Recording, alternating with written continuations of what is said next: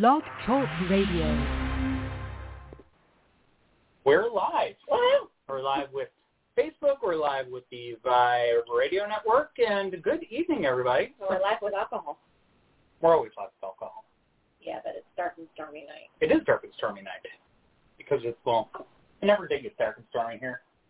It went just north of us. Oh, well. We got our dark hoping for actual atmosphere for tonight. We got our dark and stormy. Yeah. So cheers to that. Cheers. Cheers, everybody. And the girls are around somewhere. Yeah, they may or may not make an appearance tonight. They're doing cat things. Cat. They're doing cat things. They're not quite the kittens that they used to be. So, yes, cats through and through. But yeah, so thanks everybody for joining us tonight. But yeah, this is it's April. It is April. It is the middle of April. Yeah, middle of April. I don't know where the time's going. It's all good. But yeah, mid-April, we are, the tour business is cranking right along, and we actually have an announcement tonight. Yes. So big announcement right out of the gate. We are finally bringing back our Haunted Capitol Hill tour next month. So it has been on hiatus for over a year, as there have been all kinds of restrictions and construction and all sorts of fun things that did not make it possible to get up on the Capitol grounds. Not fun. But they finally have eased some of their restrictions. There's still construction out there, but we can work with that. Yes. So, yeah, we are very excited to be able to offer that tour again. That is definitely the big news of the week for us. We just determined that, and our May schedule is now live online. So you can go book not only Haunted Capitol Hill, but you can book any of our tours. So, but yeah, for next month, we're going to be operating again Thursdays, Fridays, and Saturdays. And the monthly special is going to be the Haunted Capitol Hill Tour. It is going to be operating every Thursday night, and it is we're calling it our soft reopening special, if you will. Yeah, knock off the rest. It's been a year since we've given this. Yeah, but tickets are only going to be $12 each. Yeah. So that's a discount, big discount off adult tickets, even a little bit of a discount off kids tickets. General admission, $12 across the board. So if you want to come on out and join us on a Thursday night, you can come join us on our Haunted Capitol Hill as we bring that back. Yeah. But that is not the main thing that we're here to talk about tonight. No, we're going to talk about witches, and I'm all witched out. Yes. So. Yep, we are not just, well, I guess you could say deciding witches. I mean, it's American witches. American witches. Yep. So there's a lot out there, and so we focused on American witches. We did not bring in any Salem. No. Salem's going to be a whole other its own night. Yes, we are saving Salem for Salem. Yes. Yep. So, the Salem witch trials will be something in and of themselves. So I'm sure it'll be the cornerstone of our Salem episode, if you will. Probably. But there's plenty of other witches here in the Americas to chat about, and so we are going to go ahead and bring up some of them tonight. Yeah. But we see. Good evening, everybody. Graduating to cathood means even more mischief. Yes. Oh, yes. Although that Lulu looks like she's camped out on the bed. Yep. And I don't know where was over there. You might be causing trouble somewhere. Yes, mischief. We're waiting for her to start attacking the angles because that's her favorite game right now. Yep. Mm-hmm. Particularly while we're live on the internet. Yes. But if I randomly scream, my angle's just been attacked. So, anyway, we'll go ahead. We will dive into tonight's story. So, before we really dive into the story, a little bit of history, a little bit of background. Witchcraft prosecutions began back in medieval Europe, of course. They were based on superstitions and beliefs in the dark arts. Weather, plagues, famines, illness, and death came with no warning and little explanation. Evil spirits lurked in dark, wild places, waiting to pounce on anyone who strayed too far from civilization.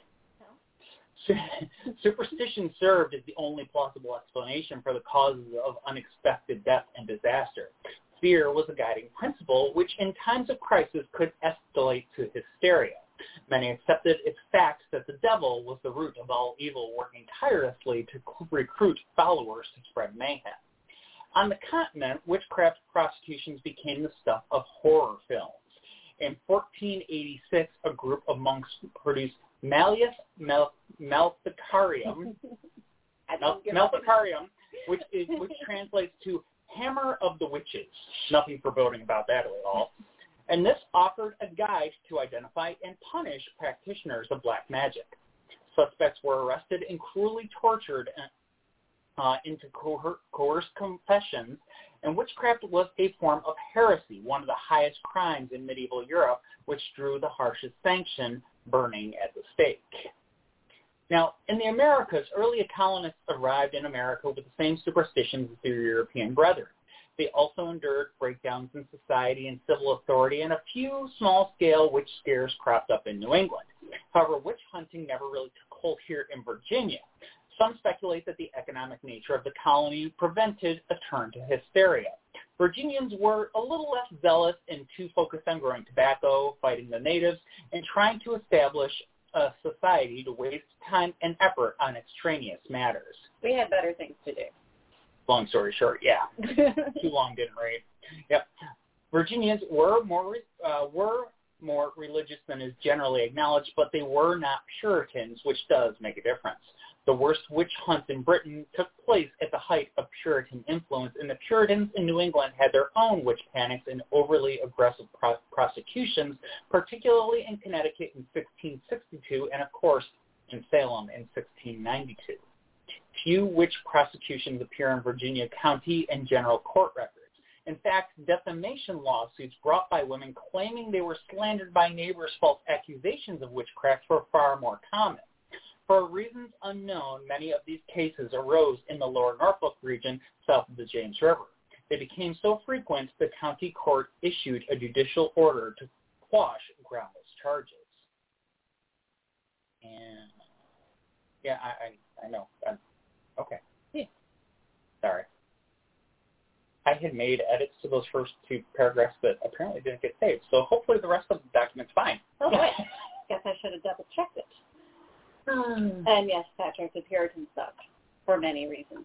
Yeah. Oh, and yeah, before I forget, Patrick, thank you very much. You actually sent us a little gift before we kick things off tonight for our research. So yeah, if you enjoy the stories as we go through this evening, we do go ahead and we do spend a lot of time and money picking up research materials and doing all sorts of kind of research and whatnot. And if you want to give us a little, throw out a little something for us to help us with our continued research expenses down the line, we have Venmo. So you can shoot us a Venmo at haunts-of-Richmond. So if you want to do that, that is awesome. I'll also drop it in the chat here. We'd greatly appreciate it. If you don't, we just appreciate you tuning in as well. So thank you. So while I was going through the research, there were quite a few cases, about a dozen here in the Tidewater area in Virginia, over a couple of different decades, and that's about all we had here. And again, most of them were defamation and land disputes, that sort of thing. There was one gentleman included in this, but the one we're going to talk about is Grace Sherwood, the Witch of Pungo. So she's the most famous of Virginia's witches, and you may not have heard about her, but those of you who live in the Tidewater area are very familiar with the Witch Duck Road and those types of things. They're all named after Grace. Now, Grace may or may not have doled out curses on her neighbors, but after what she went through, you could probably believe she might have done one, too. She was born in Princess Anne County in the town of Pungo. Sherwood was non-traditional for a woman in the time. She was strikingly beautiful. She was also a healer and an herbalist. She was also a midwife and wore men's trousers when planting the crop. The first case against her began in 1698 when Richard Capps began spreading rumors that she was a witch. Now, Sherwood and her husband sued Capps for slander, but their case was dismissed. 6 months later, a local constable, John Gilsburn, accused Sherwood of bewitching his pigs to death and destroying his cotton crop. At the same time, Elizabeth Barnes, another neighbor, accused Sherwood of coming to her in the night and riding her before escaping through the keyhole or crack of a door like a black cat. This time, when the Sherwoods sued for slander, the defendants won, but the Sherwoods had to pay the court costs. Finally, in 1706, after several other run-ins with neighbors and the law, Sherwood was brought up on formal charges due to accusations by Luke and Elizabeth Hill. She was searched for strange markings that would confirm her status as a witch, but when none were found, the case went to a higher court. In July of 1706, she was ordered to a trial by water, or ducking, and when she was brought from her cell, the crowd chanted, "Duck the witch, duck the witch." Today, roads, lakes, and neighborhoods where the trial took place bear the name Witch Duck. Sherwood survived the trial, thus proving she was a witch. She was imprisoned for 8 years before being released, and she returned home and led a quiet life until her death in 1740, at the age of 80 years old. So quite a long-lived woman. Her story gained notoriety with the publication of a children's book called The Witch of Pungo in 1973, and in 2006 she was exonerated by then-Governor Tim Kaine on the 300-year anniversary of her trial. There are many rumors about how Grace's body was buried, including being close to the chimney so that her spirit could rise and join her master, the devil. It is believed that wholly false by the staff of Berry Plantation, where this is actually supposed to take place. And, of course, that is where Grace's house once stood. Now, Grace is thought to have been buried under a tree that still stands on the property at Berry Plantation House. It's considered to be Virginia's most haunted building and in what is now the Witch Duck neighborhood. While you can still go and visit the house today, it would be wise to go before the sun goes down. Many who live in that neighborhood report that on a clear night you can see the shape of a woman with long, wet hair walking the banks of the river, forever reliving the injustices that were all too present in her life. Now, local author Debbie Nord adds that every year on the anniversary of Grace's trial, people reported seeing a moving light. They believe it is to be her spirit over the place where she was actually thrown into the water in Witch Duck Bay. Another plantation we need to get to at some point, because we just haven't made it down there yet. We're good. We're good? Yep. That was a lot of typing. It was. I was playing catch-up because I started talking. And now I'm really curious what happened to my script. Oh, well, whatever. Doesn't matter. We've got a good script here anyways. It just might be all bad, completely unedited on my part. No pressure. None whatsoever. But yeah, it is funny. Which duck road? Yes. Not dunk. Not dunk. Duck. It duck. was a ducking. A ducking. A ducking. Not a dunking. Ducking autocorrect. Yeah, I went there. Now, as Glenn did mention in the comments here just a couple of minutes ago, he lives just on the road, about half an hour from the site of the infamous Meld. And that's actually our next story. Yep. So this is back up in Maryland, just outside of Washington, D.C. is the small historic town of Leonardtown, Maryland. Founded in 1660 as Seymour Town, it was an important port in the colonial days and would be occupied and serve as a Union naval base during the American Civil War. Nowadays, the town is mostly known for its quaint historic buildings, delicious seafood, and as the county seat of St. Mary's County, Maryland. Yet, like with many old New England towns, legends and superstitions are abundant here, and one of the most infamous is the story of a sinister witch who is thought to have been the inspiration for the horror film The Blair Witch Project. Back in the late 17th century, the quiet town was still sparsely populated and considered a fairly tiny settlement. Everyone knew everyone here, and it was a tight-knit community. As with any community, there were the ones that were deemed to be a little eccentric, and one of these was supposedly an elderly woman by the name of Molly Dyer. The woman was already a bit of a curiosity, as she was quite reclusive, living out in a hut along a creek on the outskirts of town with her enormous white dog. She would only ever be seen when she went in to get supplies or begged for alms, or when she went about foraging for herbs in the dim woods. According to the tales, she was known for her incredible height, as she was said to tower over the other colonists. It was also rumored that her shopping list often included various herbs and strange ingredients that no one could figure out what the use was for. Adding fuel to the rumor mill was the fact that no one was sure where she even came from. Stories ranged from her being a noblewoman in hiding to a fugitive who had killed her husband. It wasn't long before the quiet whispers about Molly Dyer's peculiar lifestyle started building into a more forceful of accusations of witchcraft. Now, despite these allegations, the townspeople mostly left her alone, more out of fear than anything else. But one particularly brutal and bitter winter in 1697 would change this. The winter was uncommonly harsh and leaving in its path a deep suffering amongst the populace. But it was soon noticed that Moll Dyer still made her runs into town and seems to be unnaturally well-fed, healthy, and none the worse for wear while everyone else was starving and dying. Combined with the rumors of witchcraft already orbiting her, in the face of all this, it was soon decided that it not only was Dyer a witch, but that she had brought this blight down upon the town as punishment for some slight. In response, the townsfolk decided to do something about this perceived evil that was plaguing them. A mob gathered, and fueled by anger and superstition, they made their way into the woods toward Dyer's little hut out by the creek. Once there, they did not even bother to confront the old woman, simply barring the door and using their torches to light her home on fire to leave it to burn to the ground. But Dyer somehow managed to escape the blaze. She then ran off into the cold winter night where, according to the tale, she froze to death while clinging to a large stone.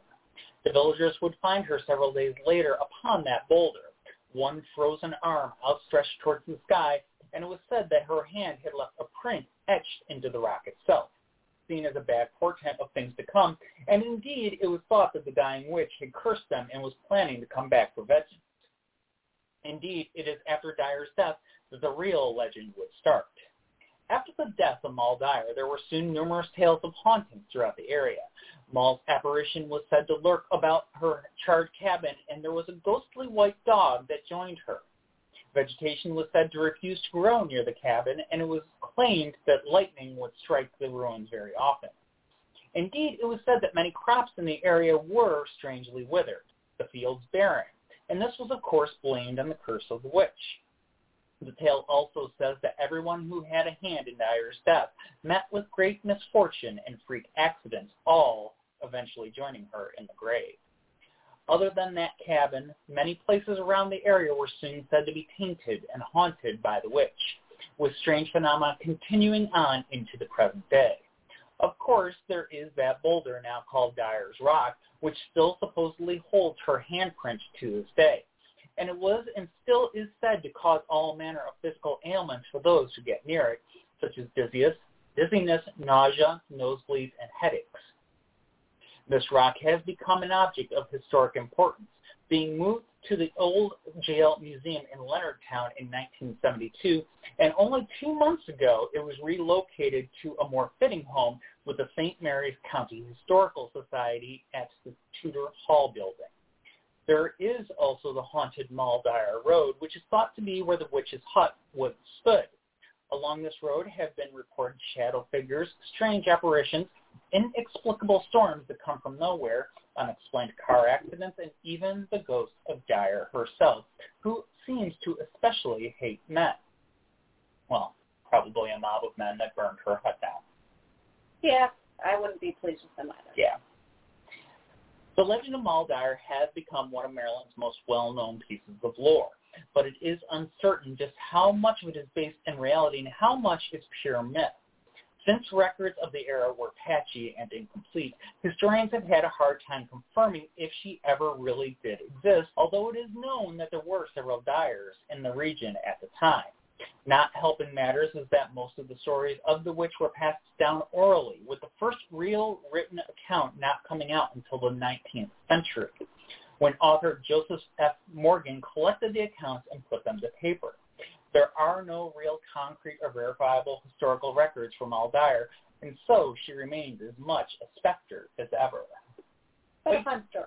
Fun story, and you can go visit her rock there in St. Mary's County at the Historical Society. So, very good story. All right, so we're going to jump out west to Mississippi. Do you have any questions before I start?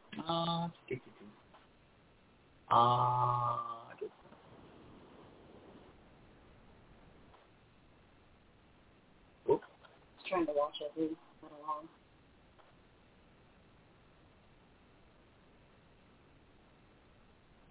So Patrick's seen the statue of her for Grace Sherwood, back to the first story, and witch ducks, roads, and lanes all over the Virginia Beach area. And, Ellison's mom lives just down the road from Witch Duck. Oh, cool. I knew she lived down that way, but I didn't know that. No other real questions. Okay, cool. But, yeah, happy to share the tale of my buyer. Yes. All right, so we're going to jump over to the Witch of Yazoo City, Mississippi. Now, it's not unusual to see chains marking the perimeter of a burial plot. Sometimes the chains are modest in appearance or embellished with metal tassels. Either way, the standard chain is constructed so that the size of the link suits the wire diameter. But at Glenwood Cemetery in Yazoo City, Mississippi, there's a 19th century grave site with the chains that challenge the link-size wire diameter rule. The chain links are long with very narrow wire diameter. This is a tongue twister. You're welcome. Thank you. They are so enormous that only 3 links are needed to span each side of the plot. The odd-looking graveside chain has spawned witch lore about the person whose gravesite it encloses. Legend has it that if the chains are broken, the city of Yazoo will be burned. As the tale goes, sometime in the mid-1880s, a woman who lived near the Yazoo River entrapped a number of men as they fished along the riverbank. Unlike the catch and release of some recreational fishermen, the old woman would toy with the men, eventually torturing them to death. According to the Occult Museum website, her evil misdeeds came to light when 2 bodies were discovered dangling from the ceiling of her home. During her attempt to flee the local law authorities, she slipped and fell into quicksand. Before she expired, she cursed the city and vowed that in 20 years she would return to burn it to the ground. The old woman's words left everyone feeling a bit unnerved, and as a precaution, the unusual wrought iron chain was placed around her grave. For added protection, they incorporated the sacred number 3 into the chain's design, and the number 3 is associated with the Christian Trinity and used to protect as protection from evil. In addition to the iron, which was long since believed to be impenetrable by human spirits and evil entities. However, neither the use of iron or the sacred number 3 could fend off our witch's curse. On May 25th of 1904, the city of Yazoo was on fire, and many people believed it was the result of the old woman's curse. The fire destroyed over 300 homes and buildings, and it was noted that the city was experiencing unusually high winds for that time of year. And witnesses claimed that these flames seemed to leap towards the sky as though driven by a demonic force. Ever since the fire devoured the city, the tale of the witch and her curse has been told from one generation to the next to warn everyone of her wrath. However, being such a subject of a popular tale, the witch's gravesite attracts unwelcome attention. The protective chains have been reportedly broken many times since the fire of 1904. Locals fear that whoever tampers with them are gambling with the city's fate. On the other hand, some versions of the lore insist that chains must be completely removed from the witch's grave before she can return from the dead and seek further vengeance against the city. The Witch of Yazoo's true identity is unknown due to missing burial records, and no full name is expressed on the headstone. The website Find a Grave insists the story is about a witch is fictitious. No one really knows who she is, and there was no records of the fisherman being murdered in 1884. According to several sources, the original grave marker for the witch only has the initials T.A. carved into it. The marker was eventually replaced with a headstone inscribed with a brief explanation of the legend, but the replacement stone toppled over and split in half, and it's no longer, not long after it was placed at the gravesite. No one can say if it was a result of vandalism or otherwise. No matter the marker that rests on her grave or whether the troublemakers are willing to tempt fate by disturbing her resting place, the Witch of the Yazoo keeps the community living in fear of the flame.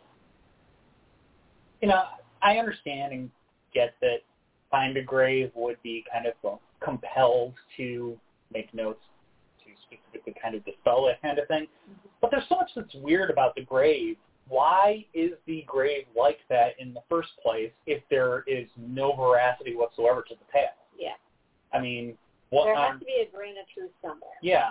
So, yeah. It's just which grain. Which grain is that amongst all the amongst all the grains of sand on the beach, which one is it that is the kernel of truth, if you will? Yes. Another book you might want to check out from Mal Dyer, written by Lynn J. Boomviri. Might have butchered that name, sorry. Titles Mal Dyer and Other Witch Tales of Southern Maryland. Traces her back. I'll have to check that out. Definitely have to check that. Get it in Kindle. So I'm running out of shelf space. I'm trying to get as much as I can on Kindle as possible. Can you post a photo of the grave? I can see about looking one up. I have to admit I did not get around to collecting photos for this. No, we did not. But you want to switch spots and maybe you could do a little search? Or I can read. Okay, go ahead. All right, so we're going to go to Minnesota this time for the witch's grave known as Bertha in Coleraine, Minnesota. Now, moving to the country's northern regions, we find the city of Rochester, Minnesota. Not too far from this urban center is Dodge County, where Bertha Mary Ignorsol was born in January 26 of 1872.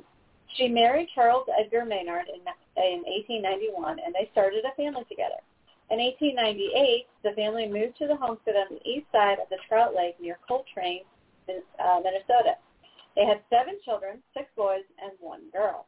It is said that Bertha wanted a little girl more than anything and finally got her wish with the last child. Her daughter was only a year old when Bertha died at the age of 38 on January 27th of 1910. There's not any records about the cause of her death or any death records of Bertha at all. She was known protester and activist for women's rights prior to the movement that finally guaranteed women's suffrage in 1920. According to newspaper articles, Bertha seemed to be highly admired in her time.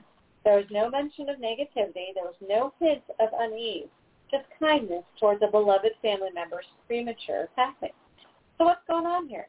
There's nothing that would point to Bertha being accused of witchcraft while she was alive. Books on the history of her community report that the towns are booming and enjoying great success during her lifetime. There's no newspaper article that even hints of accusation towards her. Of course, there's also no one left alive who actually knew Bertha and who could shed some light on the details of her life. But it's also worth noting that the era of witchcraft in the United States was long over by the time Bertha was born. So why is Bertha accused of witchcraft? Well, some say that her crops were unusually successful compared to those of her peers. Maybe she went into her garden by moonlight and chanted some songs and conversed with her plants. But another source states that Bertha wasn't accused of witchcraft until shortly after she died. They suspect that any accusations could be traced back to her activist tendencies and the dust-ups that she would cause while protesting. The powers that be wanted to put a stop to anyone else following in Bertha's footsteps, and that's why the accusations of witchcraft started to fly. There have been many tales of what happened to Bertha's grave after her death. Why is her grave placed at the bottom of a hill near the lake, so far away from the other graves in the cemetery, is a question that is often brought up. In fact, she was buried in a plot that was once part of a church graveyard. Lakeside Cemetery was known as Trout Lake Community Cemetery until the 1980s. The cemetery belonged to the Trout Lake Norwegian Lutheran Church, which was once located on the same site. While it appears that Bertha would be buried in a grave outside the main cemetery, the truth is her grave is located on the grounds that was once the Trout Lake Norwegian Lutheran Graveyard. And that's why her grave is there and the others near it seem so isolated from the main grounds. The main cemetery that her body was supposedly banned from is in a separate cemetery altogether. The township of Trout Lake has 2 cemeteries, one in the south end and, of course,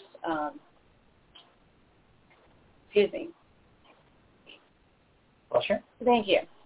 The 2 cemeteries, the Trout Lake Lakeside and Community Cemetery, were transferred to the township in the mid-'80s from the religious institutions and basically became one big cemetery. Now, adding to this confusion is the fact that the burial records to Trout Lakeside Cemetery were destroyed in a fire in the 80s, and most of the lore about Bertha's grave is based on pure conjecture. Some of the graves were relocated on the grounds of the community cemetery due to flooding from the lake, but Bertha's was not due to a decision by her descendants. The idea that Bertha Maynard was a witch is purely modern invention brought on by the isolation of her gravesite, the restoration of her headstone, and general ignorance of her life. Of course, our story can't quite end there. So there are eyewitnesses who claim to have seen Bertha's ghost haunting the cemetery. Many who were completely unaware of the lore reported hearing leaves rustling near her headstone, followed by the materialization of a strange mist. Some say the mist is white, others say it's like a black cloud. The ghost is said to take on the form of a woman dressed in late 19th century attire before it vanishes at the boundaries of the community cemetery.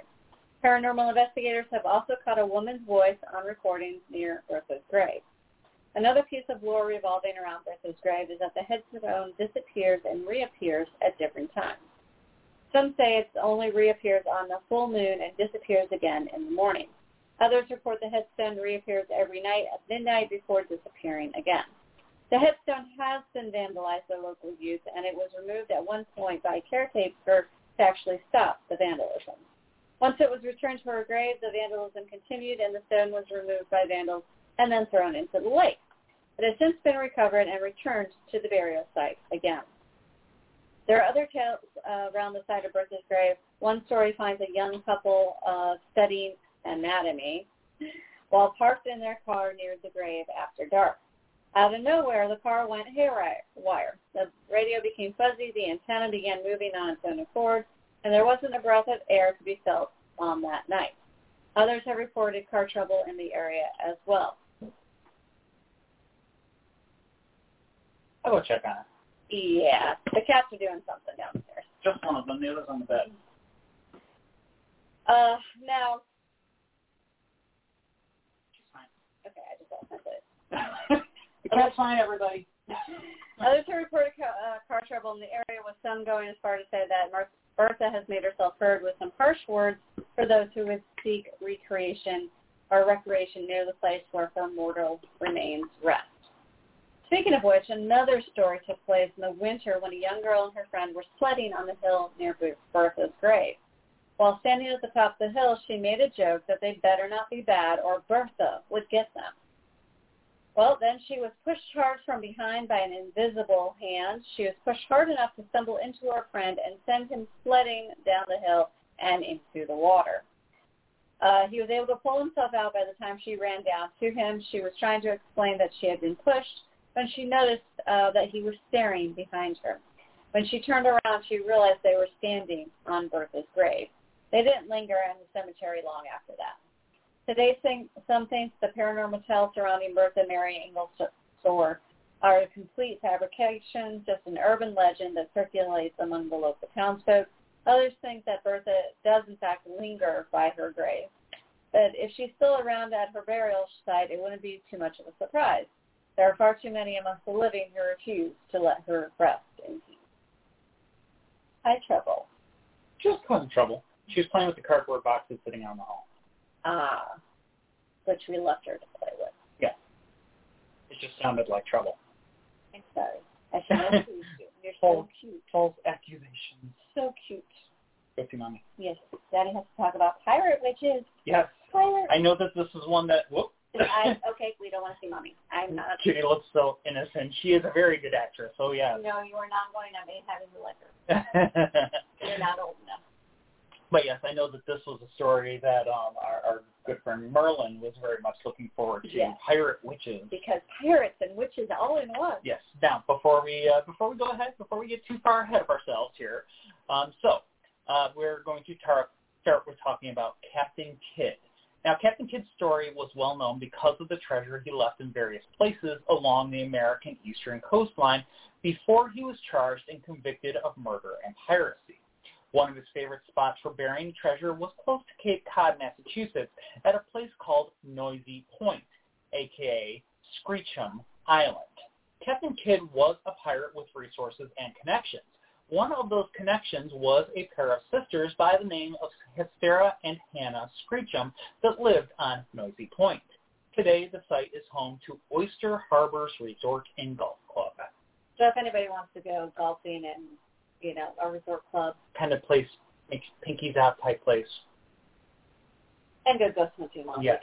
There. Now, Hannah was a friend of Captain Kidd, and when Kidd needed a place to bury his treasure quickly, he would reach out to Hannah for help. Local legends often refer to Hannah as a witch for various purposes, but her involvement with the pirates sealed her reputation. When Captain Kidd buried his treasure on Screecham Island, Hannah would aid Kidd by killing the crew member who buried the gold. She would push the unsuspecting man into the hole with the treasure and bury him alive. And that's actually a pretty common practice among pirates. Yeah. So if you ever get the assignment to go bury the treasure, run. Don't take it. Don't take it. Now, this was done, of course, so that no one aside from Hannah and Kidd knew where the treasure was buried. Legend says the dead men's ghosts guard the buried treasures to this day. There are conflicting accounts on Hannah's actual life and history.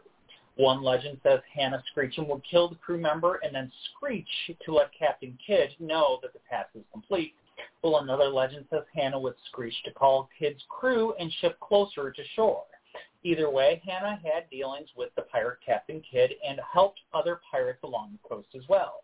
The locals called Hannah and Sarah Screecham pirate witches. While Hannah enjoyed the lifestyle of a pirate's associate, Sarah's story is a bit more tragic. Sarah Screecham lived in a cottage on the Mashpee Woods on a pond called Witch Pond.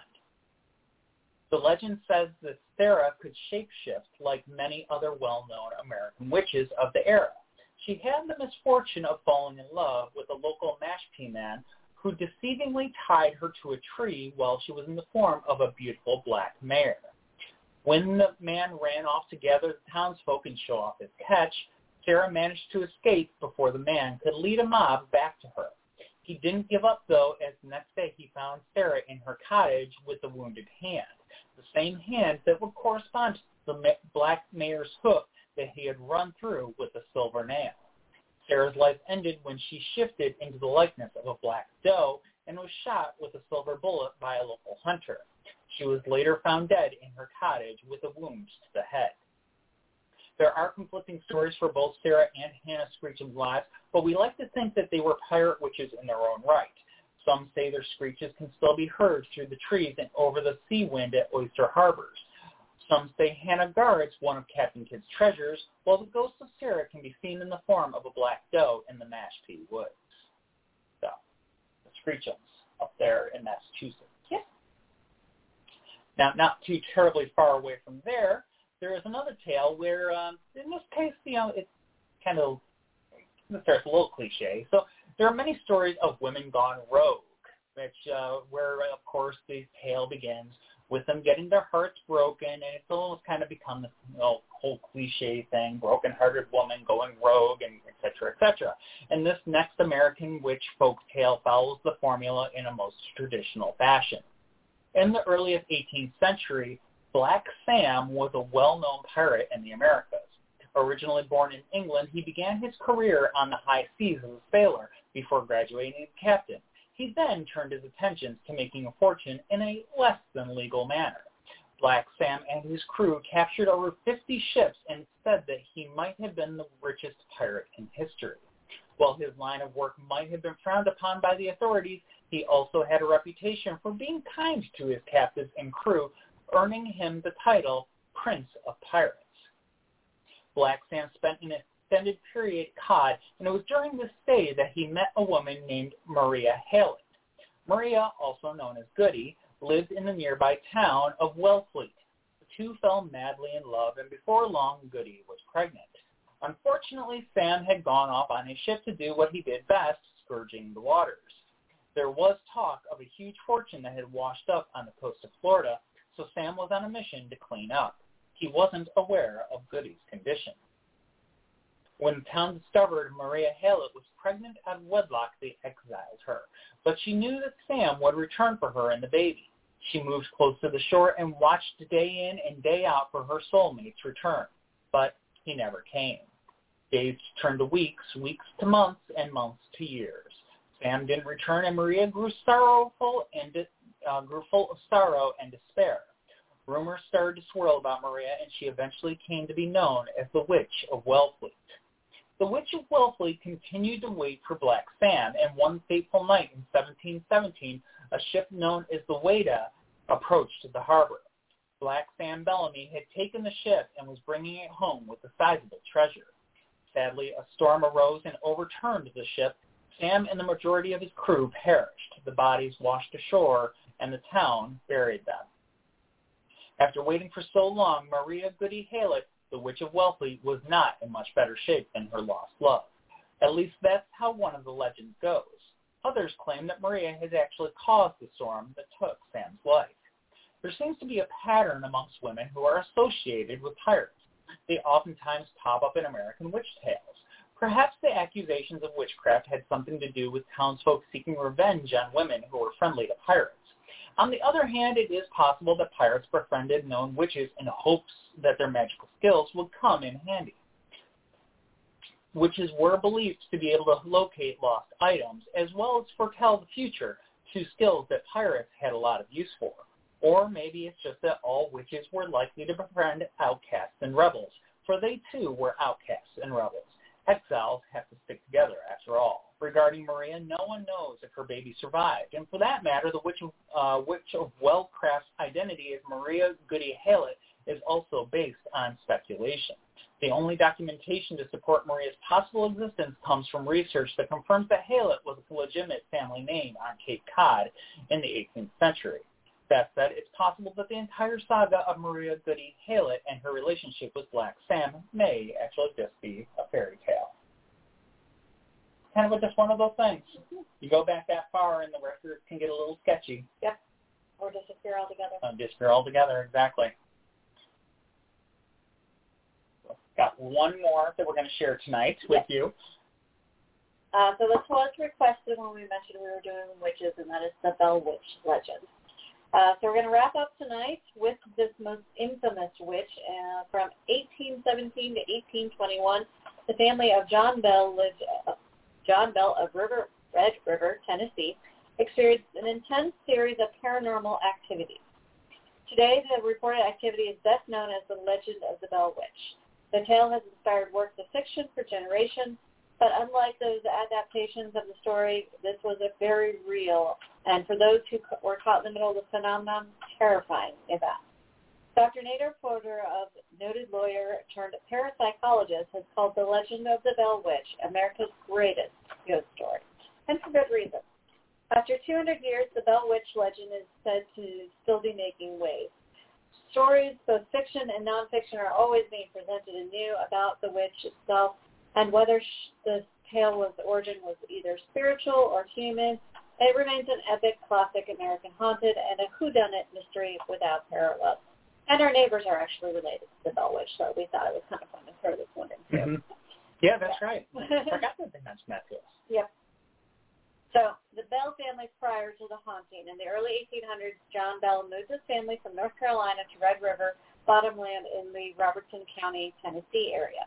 They settled in the Red River community, which later became the present-day Adams, Tennessee. Bell purchased some land and a large house for his family, and over the next several years, he acquired more land, increasing his holdings to 328 acres. He also became an elder of the Red River Baptist Church, and John and his wife, Lucy Bell, had 3 more children after moving to Tennessee. They had a very happy and successful early life at their settlement. One day in 1817, John Bell was inspecting his cornfield when he encountered a strange-looking animal sitting in the middle of a corn row. Shocked by the appearance of this animal, which had the body of a dog, the head of a rabbit, Bell shot it several times. The animal vanished, and this was the first documented manifestation of the entity.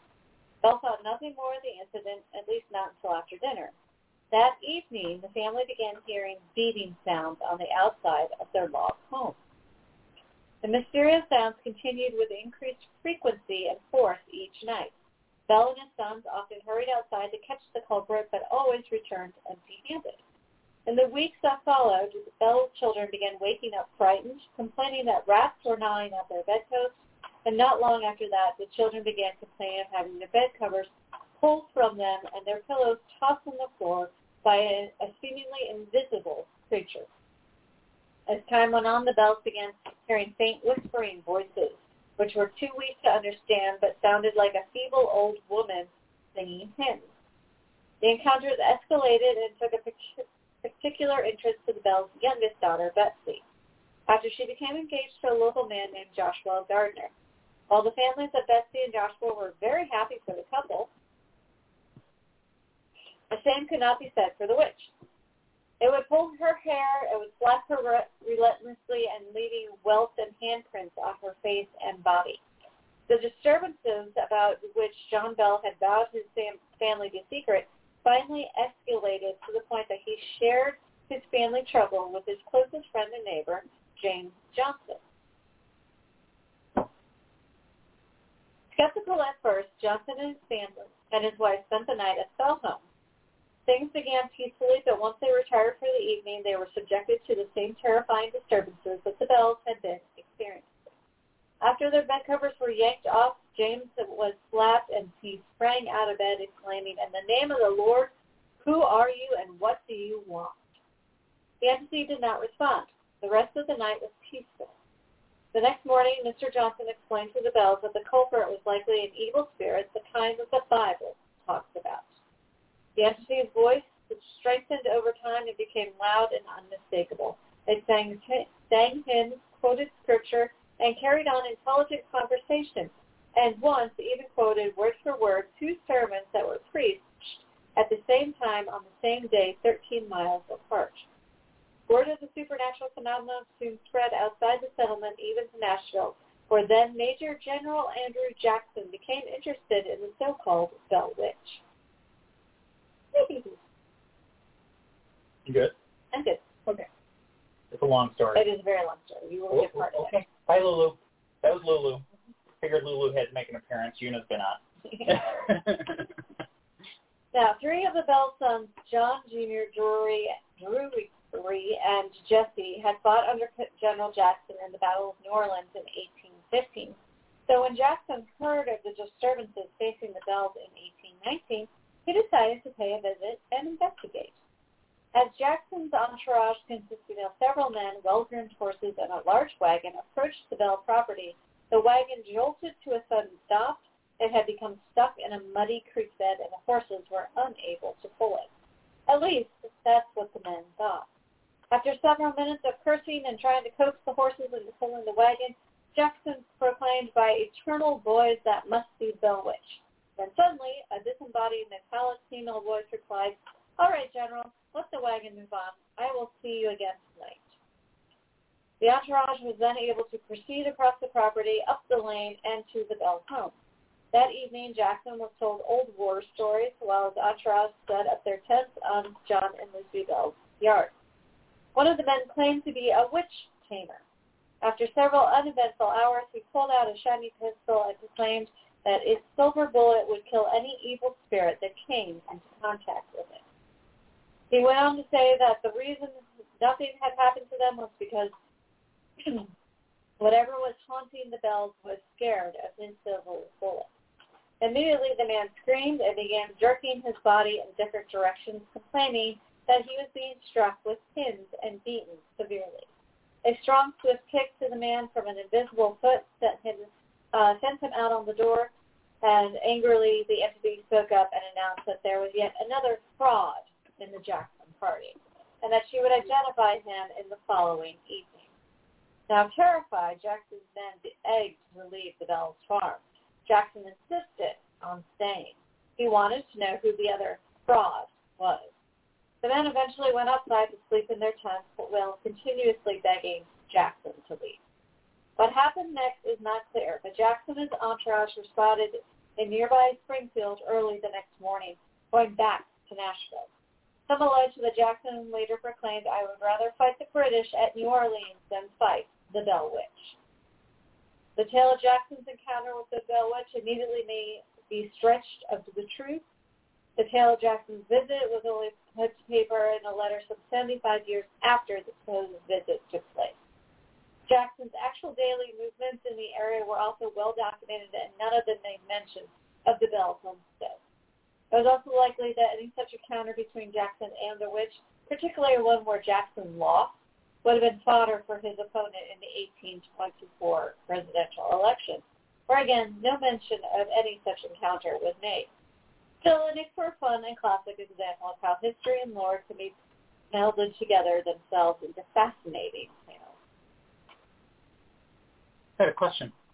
Are there any famous tales of famous warlocks, American warlocks? I know that there are tales of warlocks in other parts of the world, but there's not too many. Not like famous ones, not like the witch tales. No, and you have to be very careful about using the term warlock. A male witch is a witch. A warlock is a male witch that has turned his back on his cousin.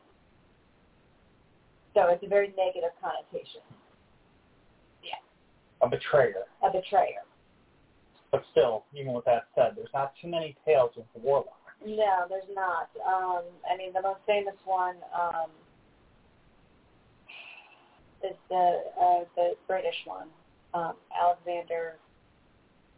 I'm blanking on his name. I can look. Yeah. I'll see if I can find it. Well, you can carry on now. No, your turn. Oh, my turn? Where am I picking up? Right here, just So, the disturbances continued in frequency and severity into the 1820s with Betsy and John Bell, Sr., continuing to be the main focus of the attacks. John had been experiencing episodes of twitching in his face and difficulty swallowing for almost a year, and the malady grew worse with time. By the fall of 1820, his declining health had confined him to the house, where the malicious entity continuously removed his shoes when he tried to walk and slapped his face when he recovered from his numerous seizures. Her shrill voice was heard all over the farm, cursing and chastising old Jack Bell, the nickname she had given him. John Bell breathed his last breath on the morning of December 20th, 1820, after slipping into a coma a day earlier. Immediately after his death, his family found a vial of strange black liquid in the cupboard. John Jr. sprinkled 2 drops on the cat's tongue. The cat jumped into the air, rolled over in midair, and was dead when it hit the floor. Why be tested on the cat? I don't know. I disapprove. I thoroughly disapproved. Anyways, the entity then exclaimed, "I gave old Jack a big dose of that last night, which fixed him." John Jr. tossed the mysterious vial into the fireplace. It burst into a bright blue flame and shot up the chimney. John Bell's funeral was one of the largest ever held in Robertson County, Tennessee. People attended from miles away, and 3 preachers, 2 Methodists and 1 Baptist, eulogized him. As the crowd of mourners began leaving the graveyard, the Bell Witch entity laughed and sang a song about a bottle of brandy. Her fervent singing didn't stop until the last mourner had left the graveyard. With John Bell Sr. dead, the entity seemed to have fulfilled its main purpose. The activity around the homestead decreased, but it wasn't quite finished with young Betsy. The entity continued to harass Betsy about her engagement to Joshua, ordering her time and again not to follow through with a wedding. Betsy and Joshua could not go to the river, the fields, or the cave to play without an entity nagging them. The constant pressure was more than Betsy Bell could handle, and on Easter Monday of 1821, she met Joshua at the river and broke off the engagement. While everyone outwardly seemed disappointed about the failed engagement, there was one man who may have held back his true feelings. Betsy and Joshua's former school teacher, Professor Richard Powell, had been noticeably interested in Betsy for some time and had expressed interest in marrying her when she became older. By some accounts, Powell, who was 11 years Betsy's senior, was a student of the occult, ventriloquism, a mathematical genius, and well-versed in horticulture and geology. While he was secretly married to a woman in nearby Nashville, during the time he lived and taught school at Red River, and was perceived as a happy-go-lucky bachelor, he expressed his unwavering fondness for Betsy Bell. According to early accounts, Powell politely expressed his disappointment with Betsy's engagement to Joshua and wished her a long and prosperous marriage. Take that for what you will.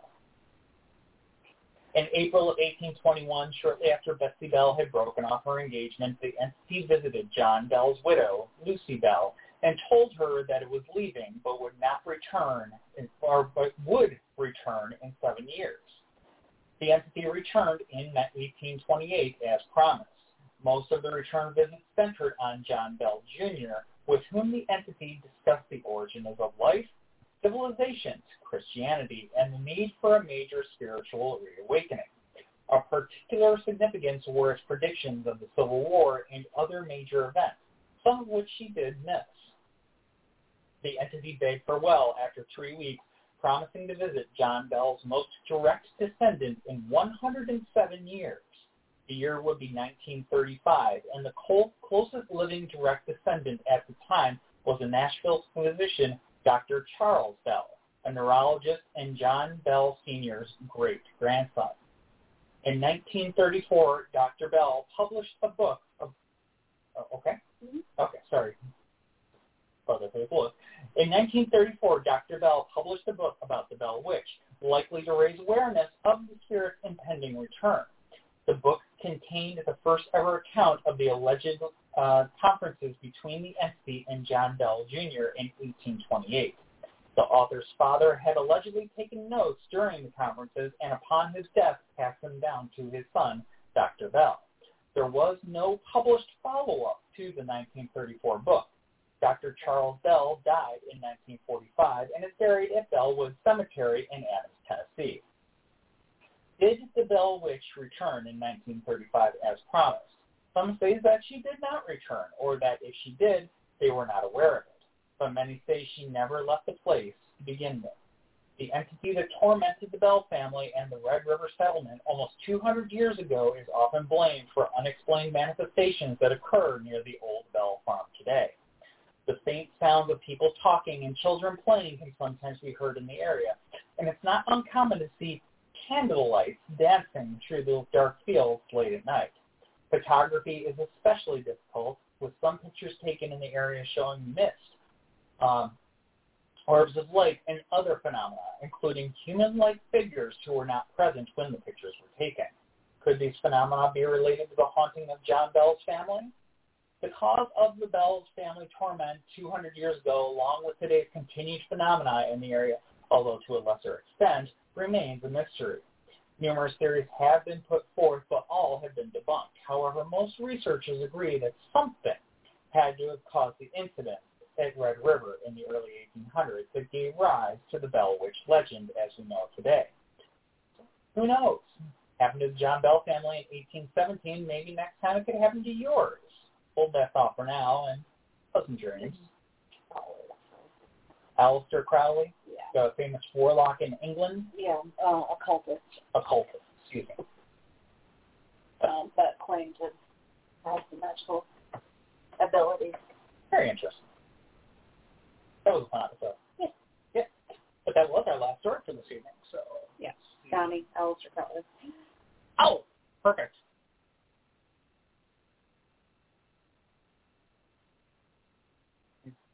Yeah, you can go visit the Bell Witch Cave, yep. Which will have to be on our list of places to visit as well, Patrick. We just need to do a huge road trip. Yeah. Raised in Kirtland, Ohio, of a male witch. Levi is his first name. Let's check that out. Yeah, we will. Thanks, Roberta.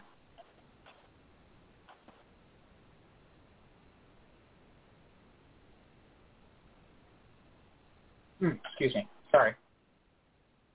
BellWitchCave.com. Got a website, of course. That's where I went first for my research. And yes, very mean cat killer. I really, John Bell Jr. Really, why? Anyway, Raymond Buckley. Who's Raymond Buckley? Roberta Parch. Raymond Buckley. Have to look it up. We'll have to look it up. Yes. Oh, yeah. But yeah, so good episode. Yeah, it was a fun one, interesting one to research, and of course there will be more witch stories further down the line. Yeah, as I said, there's at least 2 that were part of Salem that I pushed off to next time. I mean, heck, all of those were basically eastern half of the United States. Didn't touch the western half or we got the Midwest, but not the Western. Yeah, Midwest, but yeah. And let alone the rest of the globe. Yeah. And it could be interesting to cover witchcraft and how it's perceived in different cultures around the world. Yeah, could look at that. I mean, we've already talked about Marie Laveau down in New Orleans with voodoo. Yes, that's right. So Raymond Backlund is what she meant. Okay, Backlund. we will take a look at that. We will. But next show we're going to be doing Haunted Kentucky because it's the end of the month, and the Derby usually is the end of the April, beginning of May. So I decided, well, let's do some Haunted Kentucky, and I also found some Haunted Derby stories. Yeah. So that's what we're working on. Raymond Buckland. Gotta be. Yeah, probably.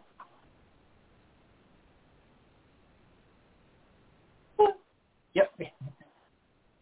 Sort of, sorry. Born in London. Yeah. Died in Ohio, though, in 2017. Oh, okay. Oh, okay, yeah. So he's one of the newer Wicca priests. Okay. Yes.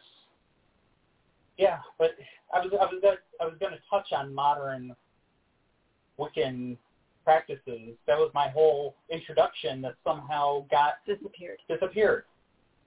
So I'll have to, I don't know, might be lost. But either way, keep that in the back pocket for the next time we talk about witches. Yeah.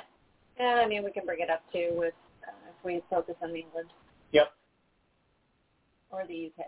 So. Well, yeah, we got all kinds of stuff going on. So.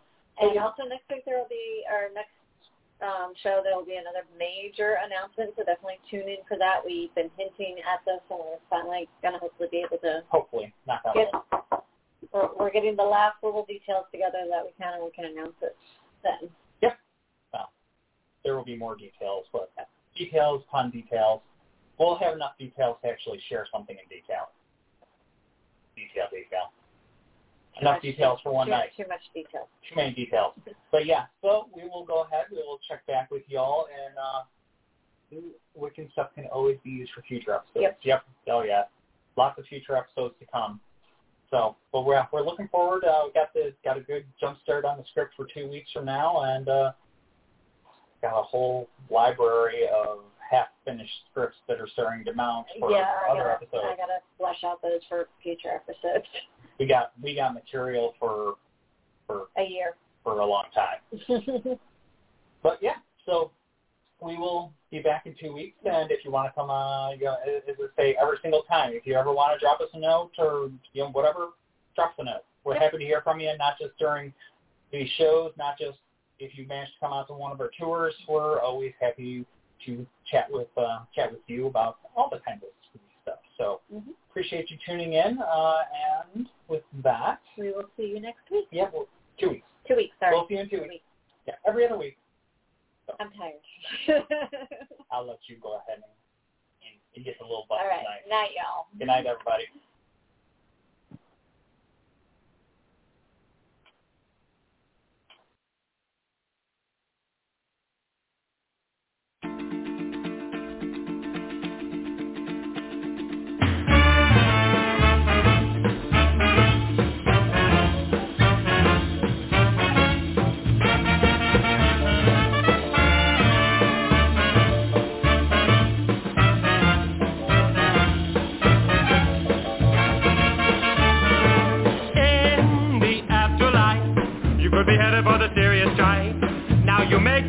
All day, but tomorrow they'll be held to pay. The afterlife will be headed for the serious life. Now you make the scene all day, but tomorrow they'll be held to pay. The people listen attentively. I mean about future calamity. I used to think the idea was obsolete until I heard the old man dampen his feet.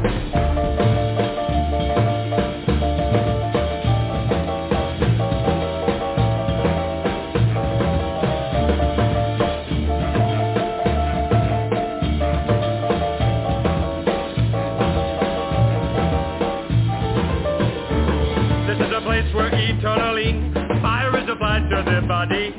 Teeth are extruded.